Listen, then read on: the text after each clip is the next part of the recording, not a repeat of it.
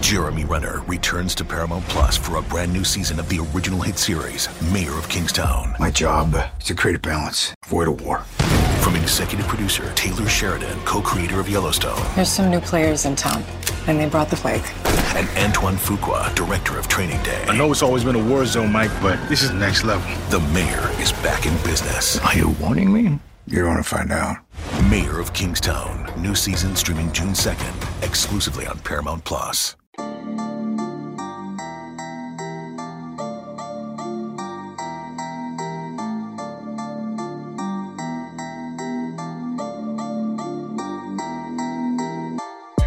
Today on the Illini Inquirer podcast, Michael LaTulip joins me to break down his thoughts about Illinois' 70-59 loss at Rutgers that drops them into second place, a half game behind Purdue. And according to the metrics at T-Rank, Illinois, their chances of winning a share of the Big Ten title dropped about 30% last night.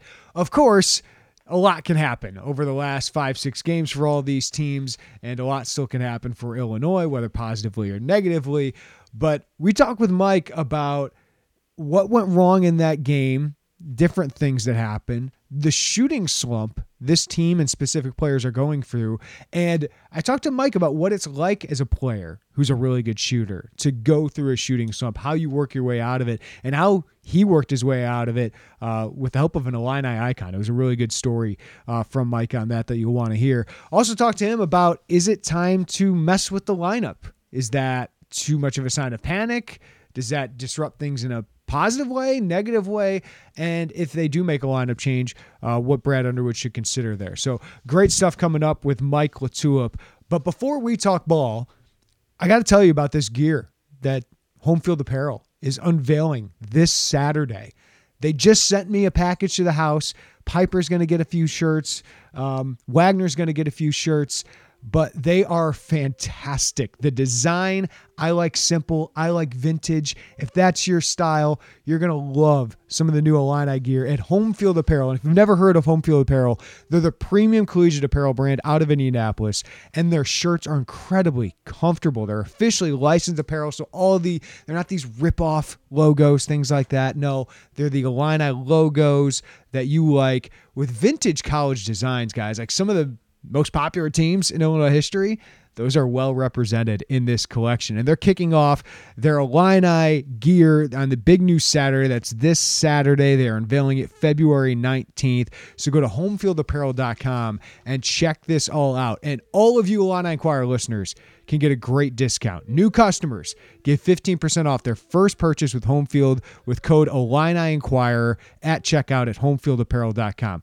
15% off the great new, soft, well-designed vintage clothing at homefieldapparel.com. Just use promo code Illini Inquirer at checkout at homefieldapparel.com. Coming up next, Michael LaTulip, Illini Inquirer basketball analyst, breaks down his thoughts on Illinois basketball. All right, welcome back into the Illini Inquirer podcast. It's that time of week. Let's catch up with our guy, Mike LaTulip, Illini Inquirer basketball analyst. And Mike, not much to take away, it feels like, in the positives when it comes to a 70-59 loss at Rutgers. And that score is closer than the game actually was. Rutgers almost got to a 30-point lead at one point there early in the second half. Kofi Coburn with 20 and 10. RJ Melendez with another 10 points. A lot of late points again for RJ, but continues to show flashes. But the shooting is off. Illinois out-rebounded in this one, 46-28. That's been a concerning issue here. I don't know if there's much to break down from this game, though, Mike. Just you got outplayed by one of the hottest teams, one of the toughest teams in the Big Ten. So I'll just leave the floor open for you. Like, what are your thoughts as that game just gets away from Illinois really quickly? Well, you mentioned it, right? It's a good team. It's arguably the toughest, if not one of the toughest places to play in the Big Ten. And I understand all that.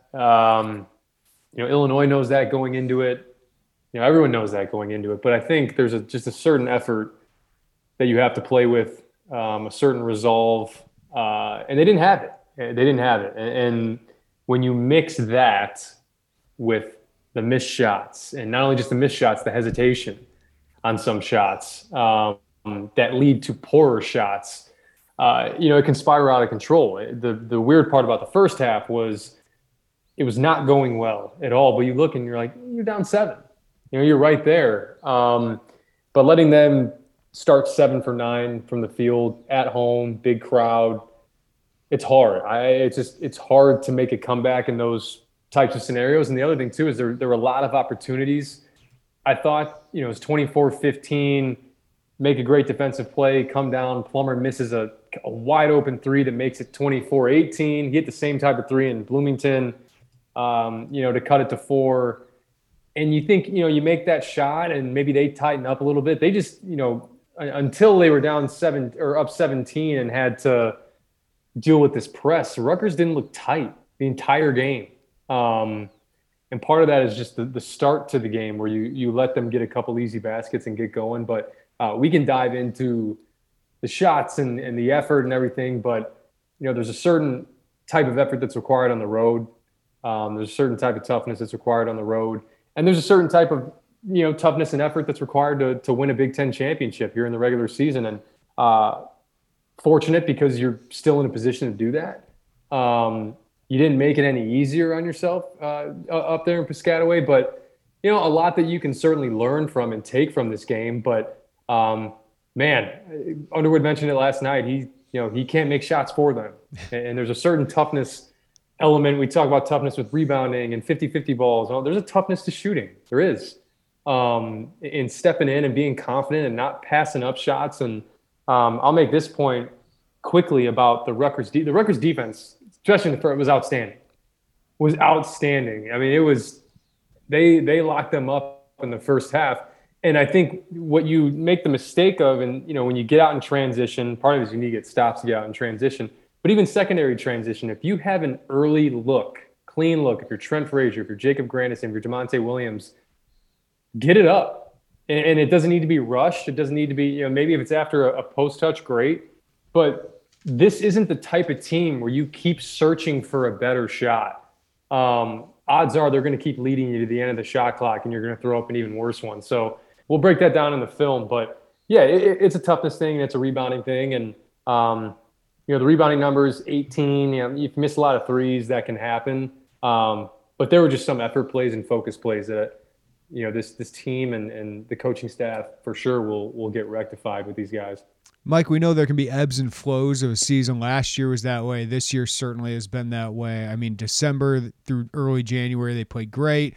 Then they go on that run where they beat Michigan State, Northwestern, Wisconsin, Indiana, where I think everyone felt pretty confident. Last 3 games, though, certainly have been one of those, ebbs, right? Like where it's not going very, very well. Purdue second half, Northwestern second half, Rutgers basically the entire game. And part of that's shooting, right? I mean, Grandison the last 3, 2 for 13 from 3. Trent Frazier, 4 for 15 from 3. DeMonte Williams, 3 for 14 from 3. But is there anything else that you're concerned about rather than just making open shots? Like, is there something bigger that is a bigger picture concern for this team than maybe just a shooting slump? Yeah, I think sometimes you can see it. And it typically comes in the form of guys passing up looks where they may not be as confident, where, 3, 4, 5 weeks ago, it felt like a lot of those guys, the second they had a sliver of daylight, it was going up and they were shooting it confidently. And that's the biggest difference that I see just from a perimeter shooting standpoint. But also, I think these defenses are finding a way to try to find a balance with Kofi and these outside shooters. You can even tell with the Rutgers defenders, like they're still very aware of guys like Alfonso Plummer and Jacob Grandison, even despite the slumps. They're very aware. They kind of stay hugged him. It's part of the reason why Kofi can go out there and score 20 and 10. But I think the rebounding is the biggest issue. For as good of a rebounding team as this team has been, as they are, just the effort stuff on the glass, a lot of watching. That's kind of that's the most concerning thing to me. But I think as you move forward, you can't let this season. I know there's been a lot of guys in and out of the lineup, illnesses, injuries. You can't stumble into March. Is basically what I'm saying. You need to find a way to hit your apex, and if that's not making shots, because not every team's going to do that, then there can't just be this massive contrast between this is what they look like when they make shots, and this is what they look like when they miss shots, specifically on the defensive end and on the glass. Yeah. That stuff, that's why Underwood always says, right? Defense and rebounding travel. That's what comes on the road with you. You may not always make shots. So when you can't check all three of those boxes, it's almost impossible to win on the road. And I think the other thing that I'll mention too, when you look at kind of the irony of them going into East Lansing, was the game in East Lansing last year on February 23rd that handed them their fourth conference loss, like last night, was very similar to that game in a way. Yeah. It got a little sloppy. I know Io gets hit in the face, but there was a toughness element to it, stepping up and knocking down shots and some costly turnovers. But they turned it around after that Michigan State game. I know their next game was against Nebraska after that. But, they still went on after that to play Michigan and play Ohio State. That's, 2 games later was, or 3 games later is when they beat Michigan on their home floor by 23. So this team has done this. And without Io, I'll mention. So it's not like this is just, hey, but they had Io last year. In that game in Michigan, they didn't. So digging deep and just finding it. And you can sit here and try to dissect things and analyze and overanalyze this. When it comes down to it, it's pretty simple. And the more these guys can simplify those things for themselves, I think the better. Yeah, out-rebounded in 7 of the last 9 games. You did not expect that out of this team when Kofi, right, his last 6 games has 48 defensive rebounds. He's doing his job on the glass. He needs some help right now. And a lot of that, remember how many rebounds Andres Felice used to get at 6'2"? Those are the boards they need right now, and they're just not getting. Plus, they need to force some more misses and miss fewer of their own. Let me ask you, as a shooter, Mike, I think you've talked about this before. What is a shooting slump like? How hard is it to get out of? How much are you thinking about it? I as much as any player would want to tell you that they don't think about it, they do, and it just becomes kind of this elephant in the room for your own game. And I've made the comment on this podcast before. When I went to Wright State, I started off the season honestly pretty similar to Jacob Grandison. I think I was 20 games into the year, 21 games. I was 53%. And then this 5 for 27 stretch happened for me. And it's you don't notice it those first couple games. And then I had a 1 for 9 game in there. And every single look, it was against Detroit. Every single look was just wide open. Yeah. It wasn't I was forcing shots. It was just, and you could tell. And when I went back and watched the game after it happened, I was dang, I was kind of wearing that. My 6th, 7th, 8th miss, it was you could tell it was bothering me for someone that didn't react as much after missed shots. When you're shooting, I imagine you're in a slump. It's kind of in your head a little bit, right? Because I saw the other day, we were texting about Xavier Johnson. He doesn't have a pretty shot to begin with, but that guy had no confidence. You can just tell. His form was off. He was releasing it later. Are you thinking that? Do you see that when you watch the film? Is anything different about how you're shooting it? Yeah, for sure. For sure. I noticed it. And Jacob Grandison, that's what's kind of weird about his is it kind of looks like the same shot. I agree. That's why I'm not as worried about him as some of these other, Luke Goody airballs one. DeMonte barely hits rim, right? Xavier Johnson was just clanking it everywhere. Trent Frazier's airballing a shot each game. That's where it's concerning. Grandison just looks the same, looks like it's going in, and it just doesn't. Yeah, and I think that's why Plummer, you see him have these flashes where it's he has a 2-game slump and then hits 6 threes, or he has 2. And part of that's volume for sure. I've made the point, and I apologize if I've made this point before on this podcast, but I always tie it back to Kendrick Nunn. I probably made it on the film review. You've probably heard me say this multiple times. I watched Kendrick Nunn when he played at Oakland, and it dawned on me. I said, wow, he takes 14, 15 threes in a game, and he can start 1 for 7 in that game in the first half and finish, 7 for 14.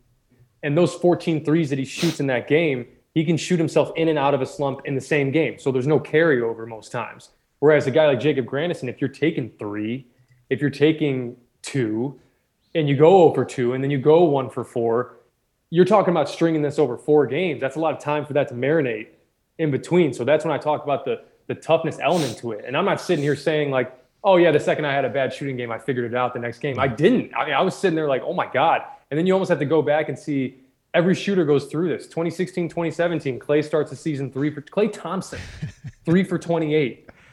Steph Curry, I mean, this was back in, I think it was 2016. He had a stretch in February that was like 3 for 31. Mm-hmm. And he's probably had something close to that this year. But the great shooters just, they don't start passing them up, because I think you want to say, okay, maybe we get somebody else involved, but you're telling yourself that you're not confident. And I think as much as you want to deny it or go away, and like that's the mind control thing, I guess, that Jacob mentioned. And I think it's a real thing. It is like at first you're kind of in denial that you're in a slump, but I think everybody gets to a point when they're in a slump where they're like, oh, whatever, I'm in a slump. Like, let's just start shooting them again. But that's the difference, right? You still have to get back to your foundation, get back to your basics. You can't just start shooting it to shoot it. Like, I'm just gonna keep shooting them. Like, don't just take shots to take shots. Take shots with purpose. Take shots to make those shots. And man, the shooting slump's happening right now, but wouldn't it be great? Last 5 games going into March in the Big Ten tournament, this team starts to hit it again. That'd be perfect timing. I think that's what we got to remember. Is this is a very small sample size of the season. Like, I will say, I had the stat here, Mike. First 13 games, shot 40% from 3. Last 12 games, they're shooting 32% from 3. I know conference play, those numbers come down, right? Usually conference play threes, I looked this up, they're usually about down a percent and a half from the overall season. So probably a couple percentage points from non-conference. Makes sense. Better defenses, better athletes, longer athletes. But I mean, that's a pretty big thing there. So I was going to ask Brad Underwood, I texted you, should I ask him about shooting? Because I don't know, like, if there's much you change about this. Like, how much does a coach have to toe the line of, all right, we need to find better shots, find a way to do better offense, or just, hey, our guys are going to shoot out of this. Like, that's got to be, that's where I'm wondering, like, as a coach, do you try to do anything or just say, hey, keep shooting, guys? Yeah, I think every coach does it differently. I remember specifically I went to, my first summer at Wright State. For the 4 years I was at Illinois, the 3 that I played, there weren't a ton of like pressure situations and shooting. So like when I was there in the summer, I couldn't make a shot. Like my first summer at Wright State, it was like almost like, I think I'm going to be a starter and I'm going to be counted on. And it crippled me a little bit and I couldn't make a shot in the summer. And, Coach Nagy handles things a little bit differently than maybe some other coaches. I mean, he pretty bluntly just walked up to me and was like, you need to make shots. And I was just that's why you're here, kid. Yeah, I was like, all right, yeah. And then it kind of clicks. And part of that too, I got to give a shout out to D Brown. He and I just, we just kind of broke it down there in August when I went home. He and I just 2-a-days for weeks before I went back to Wright State. And in those fall practices, I shot 58% from 3. Wow. And you just have to find a way to get back, but not. That was my problem as a player, and it's part of the reason why I probably didn't succeed as much as I wanted to at Illinois. Is I made it all too big. Yeah. Right. You can't make it too big. Or you can't make it this big. Like, I'm a shooter and I got to, like, that's when you'll start continuing to miss. You just got to say, hey, this is what I work on every day. This is why I'm in here at 5:30 a.m. This is what I do. And just go and shoot it. And it sounds crazy. It sounds simple, but the more you start to overanalyze shooting, the further you're going to spiral into it. And you made the point about 40% to start the season, 32% since, 36% overall right now. I mean, it's usually something in the middle. Now, I do think that they are a better shooting team than 36% because they should have more quality looks with a guy like Kofi on the floor. But I think their biggest problem right now, when you're not getting a ton out of Andre Curbelo, then you're really struggling to find somebody who can get into the teeth of the defense and get things going for these guys around the arc. So a lot of contested threes last night, obviously, but some open ones. And I think the biggest telltale sign for me, Jacob Grandison hits a 3 to make it 33-27 to start the half. Next possession down, he passes up on a catch and shoot and then takes one dribble to his left, which we've seen him do. We've seen him do it a million times, like shot fake, little like low dribble and shoot it. 2 guys went with Alfonso Plummer, or at least went towards Alfonso Plummer. he didn't shoot the one dribble, and then they start to recover to him, and then he throws it to Plummer, and then Plummer shoots a 19-foot fadeaway. So it's just, I don't know, good to great. And I know, like, once you mention shooting, I go off on these tangents. Yeah. But, you know, I do think it all comes back to just simplifying it. Jeff Capel mentioned, like, Pitt couldn't shoot any free throws. Like, they were a terrible free throw shooting team at the beginning of the year. Then all of a sudden they were shooting, like, 80% as a team. And they were asking him in the media, like, what'd you do? And he's like, I just stopped talking about it. Yeah. I just stopped talking about it. He's like, they shoot free throws every day after practice, and whatever. Like, the more you address it, it's just, it becomes bigger. But every coach does it differently, and every player processes it differently. So it can vary from person to person. I didn't want to interrupt you, but I got to follow up on two things. One, about Andre Curbelo. Two, what did D Brown do? Like, what did he tell you to get out of the shooting slump, or what would you guys work on? So the thing with D, and this is why, you know, even like the guys that are at UIC right now, I'm like, man, I hope they really realize what they have with him as a coach, because the one thing D would do, and it was just, you know, and I came to him like broken almost, really. Like, I was like, this is my 1 year. I didn't play as much as I wanted to at Illinois. This is my 1 year, and I want to make it right, and I got to be making shots, right? And I went to him, and he's like, we're gonna figure this out. We're gonna do this, and every day, part of it, yes, it's the work, but he was just, you're a pro, man. You're a pro. No one shoots like you. No one shoots. And it's just, you start to kind of embody that. And we're doing drills. We do this Kobe drill where it's like, you know, you shoot, follow me here. It's, 6 catch and shoot shots from the corner, from the wing, from the slot, which is kind of right down the lane line, from the top of the key, from the slot, from the wing, from the corner. But every single shot, you are running back to half court. And you have to make 6. So I think it ends up coming out to 36-ish made shots, and it's timed, and it's the Kobe drill. And I remember I finished it in whatever, like 4 minutes and 40 seconds.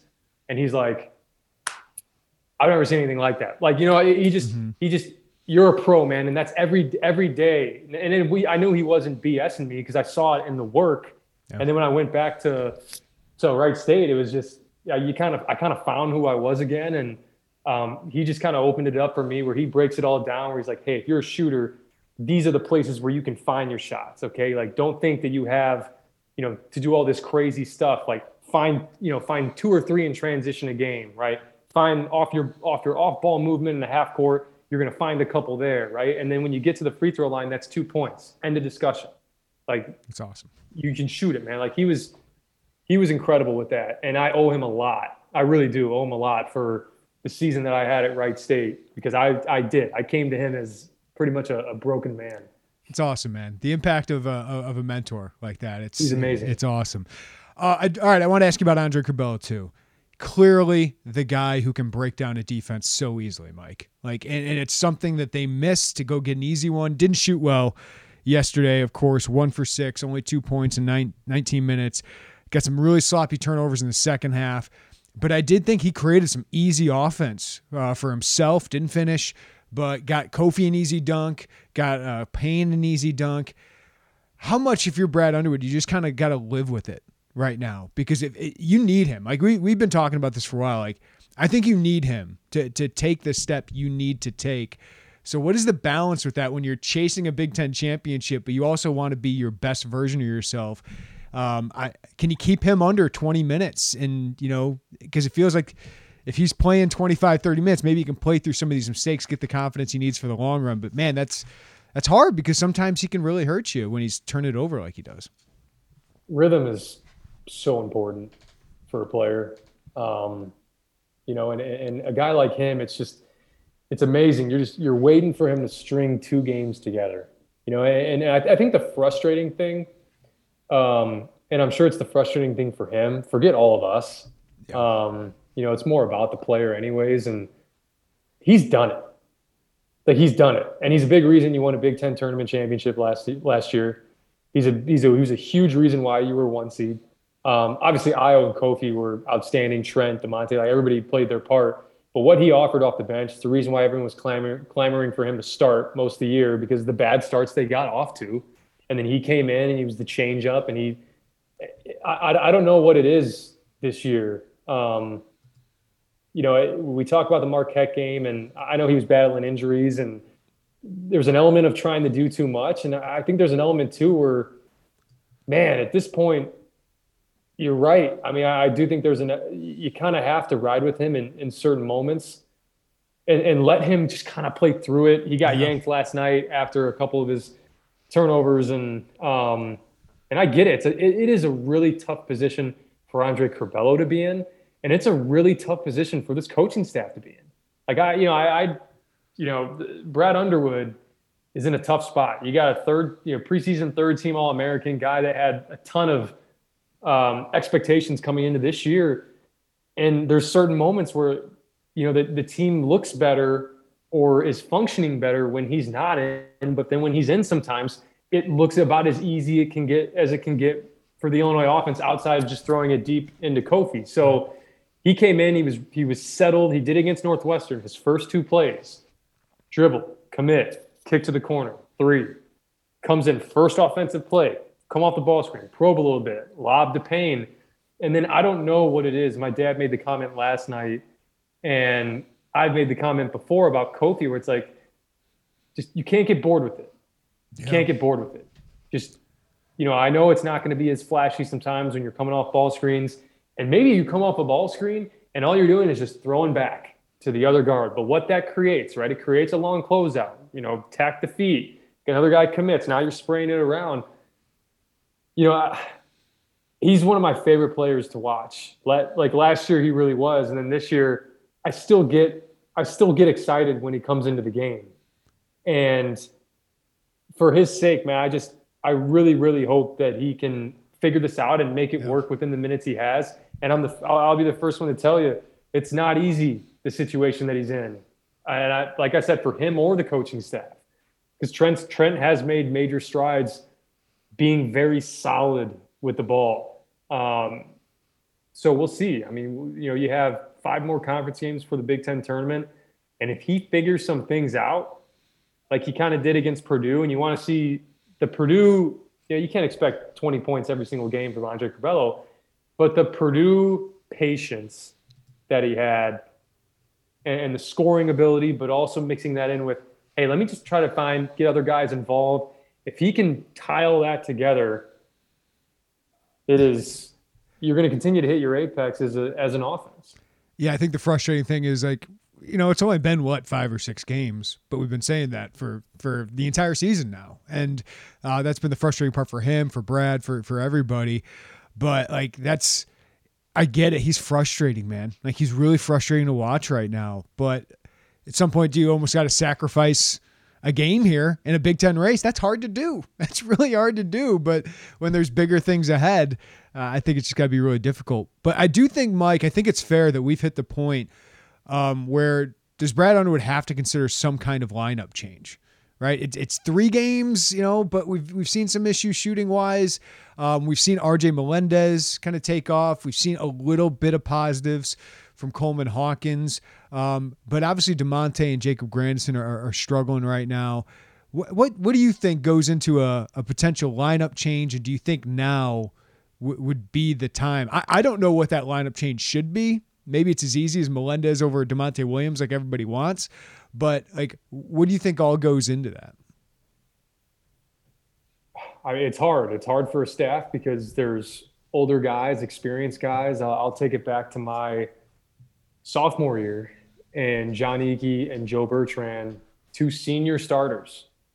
Okay. And two different scenarios here. I mean, we had lost 6 or 7 straight or whatever it was at the time, but you go back, or actually I have it right here. We had lost 8 straight in January going into February. And then we make the change. We put in Kendrick Nunn and Malcolm Hill into the starting lineup, and credit Joe Bertrand and John Eakey. They were fantastic with it. 2 seniors that, careers were kind of getting close to the end in terms of college basketball. And they were great about it. And I whether it's Jacob Grandison, DeMonte Williams, whoever, if they do some lineup changes, you at least know you have mature guys that will get it. I do think if you're going to make a change, it's going to be one of two guys off the bench, and it's going to be one of two guys coming out of the starting lineup. I think you're either going to start RJ Melendez or Coleman Hawkins. I would lean more RJ Melendez because I still think what Coleman Hawkins can offer you off the bench in terms of just kind of a spark plug, passion, fire, running around, tipping balls around, getting balls in the glass. And then, it's Grandison or Williams. And I would probably lean more Grandison coming out of the starting lineup because you at least give him a different look. You bring him in with that second unit. He's a shooter off the bench, provides energy. Like, I think there's a way to make that work. And then the third element to it is if you do insert a guy like RJ Melendez into the starting lineup, a kid that already has a ton of confidence right now, it may be even more of a confidence boost. Kind of feeling like you're starting the game, you're immediately in the flow. I mean, all that is extremely important. And do you make that change in East Lansing? That was my follow-up question. But when's the next good time, right? I think if you're going to do it, you got to do it.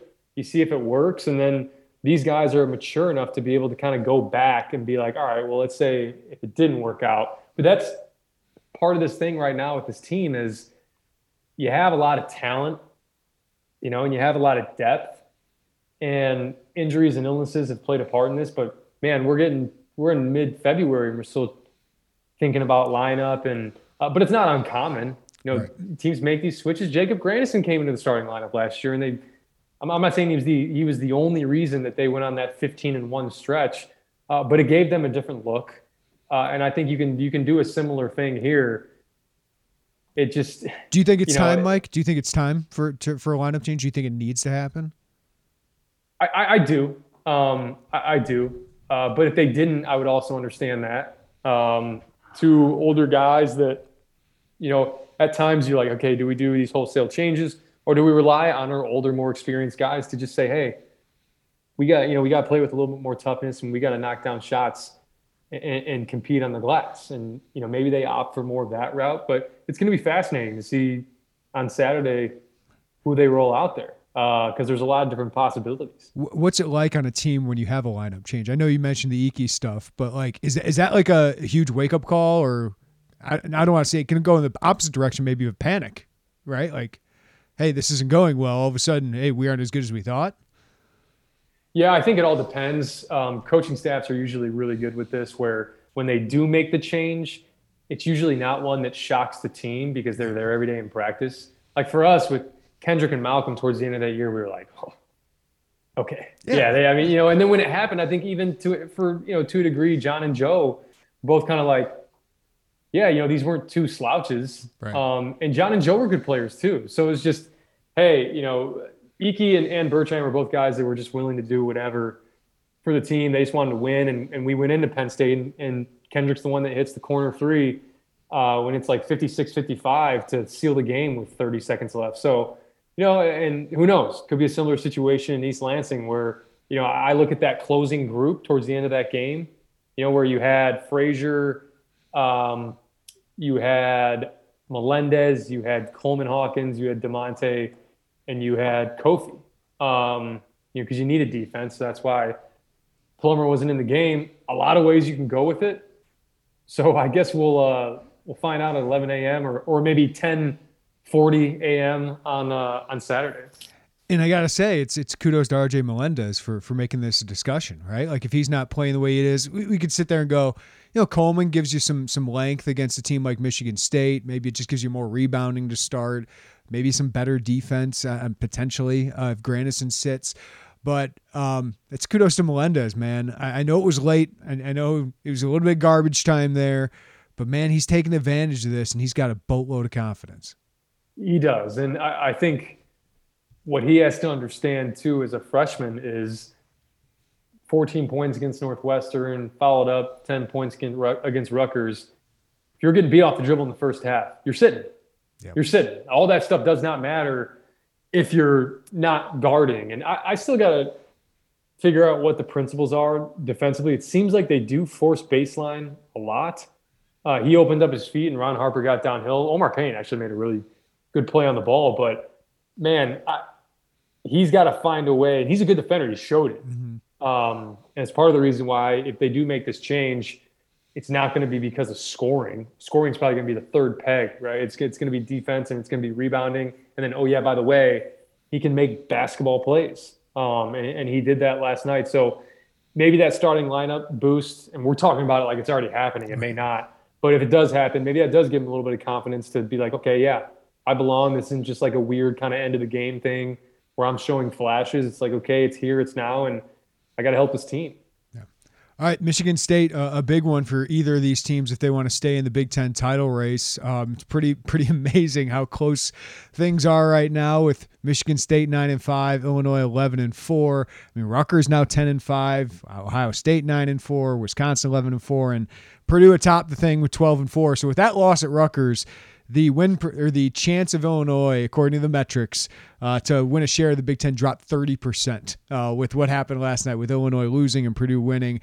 But as I said earlier this week, you just kind of can't predict any of this, Mike. But this is, if you want to win a Big Ten title, you don't have much more margin for error, even in this kind of crazy Big Ten. So you're able to beat Michigan State without Curbelo and Coburn last time. What do you think of the matchup? What do you think the keys are to winning at a very tough place to play in East Lansing? It's the same keys that they always are on the road, right? You got to compete on the glass. You gotta make shots, right? And your great players have to be great. It was kind of the same formula against Purdue, and this is a Michigan State team that is really, really struggling to score the basketball. Really struggling. I mean, even just kind of in their last 4 games, take out the Indiana game, but 58 against Penn State, 62 against Wisconsin, 63 against Rutgers. Even going back to the Illinois game where they had 55, they've struggled to score. And part of that is it reminds me a lot of that Wisconsin team last year. I know I've mentioned it on this podcast before. I don't know where they're at role identification wise, and I don't think they do either. I think it's their Achilles heel right now. They don't really know who their go-to guy is. They have talent. So it's just kind of this, hey, let's figure it out every game type of thing. And for defenses, you can kind of just play straight up, and take certain things away. But I'm looking at Kofi where, against the Binghams of the world, the Kolokos of the world, he's struggled against some length. And I think he's eager to have a good showing against a guy like that who's, I don't know if he's leading the league in blocks right now. He's got to be right out there in the top 2 or 3. But you're going to need him. You're going to need Kofi. You're going to need to make free throws. That's another thing. You can't start 2 for 9 like you did against Rutgers, especially in big moments, right? Curbelo gets fouled, has a chance to cut it to 12, misses the free throws. Boston Serdonk misses 2 free throws. Kofi's missing free throws. You can't do that on the road and expect to win. So it's on the glass. It's knocking down shots. It's shooting them confidently first and foremost. And then it's just, it's Trent Frazier, it's Andre Curbelo, it's Kofi Coburn.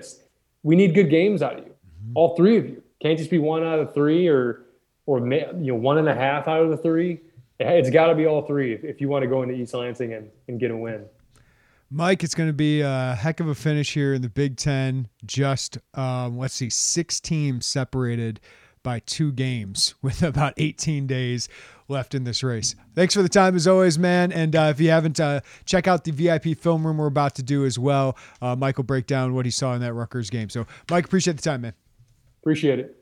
Great stuff as always from Michael Tulip. And if you're a VIP member, you're going to want to check out the VIP breakdown. I know it's a loss, but some of the things Michael Tulip breaks down, I just don't see during the game, and he does. And have that kind of expertise is awesome. So you can check that out at IlliniInquirer.com. I'll have more on Ty Rodgers. I went and saw the Illini recruit at Kenwood. A fantastic atmosphere, small, steamy gym, 2nd floor of Kenwood Academy.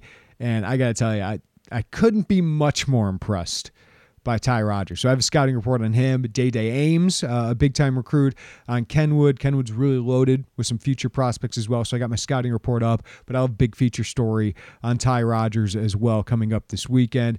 Joey, Derek, and I all heading up to Michigan State on Friday afternoon. So we'll have you covered from East Lansing as well. Thank you for always listening to the Illini Inquirer podcast. Give us a follow, rating, review wherever you get your podcasts, and check out all the latest at IlliniInquirer.com. Everybody have a great weekend. Stay warm. Take care of each other, and we'll talk to you next time on the Illini Inquirer podcast.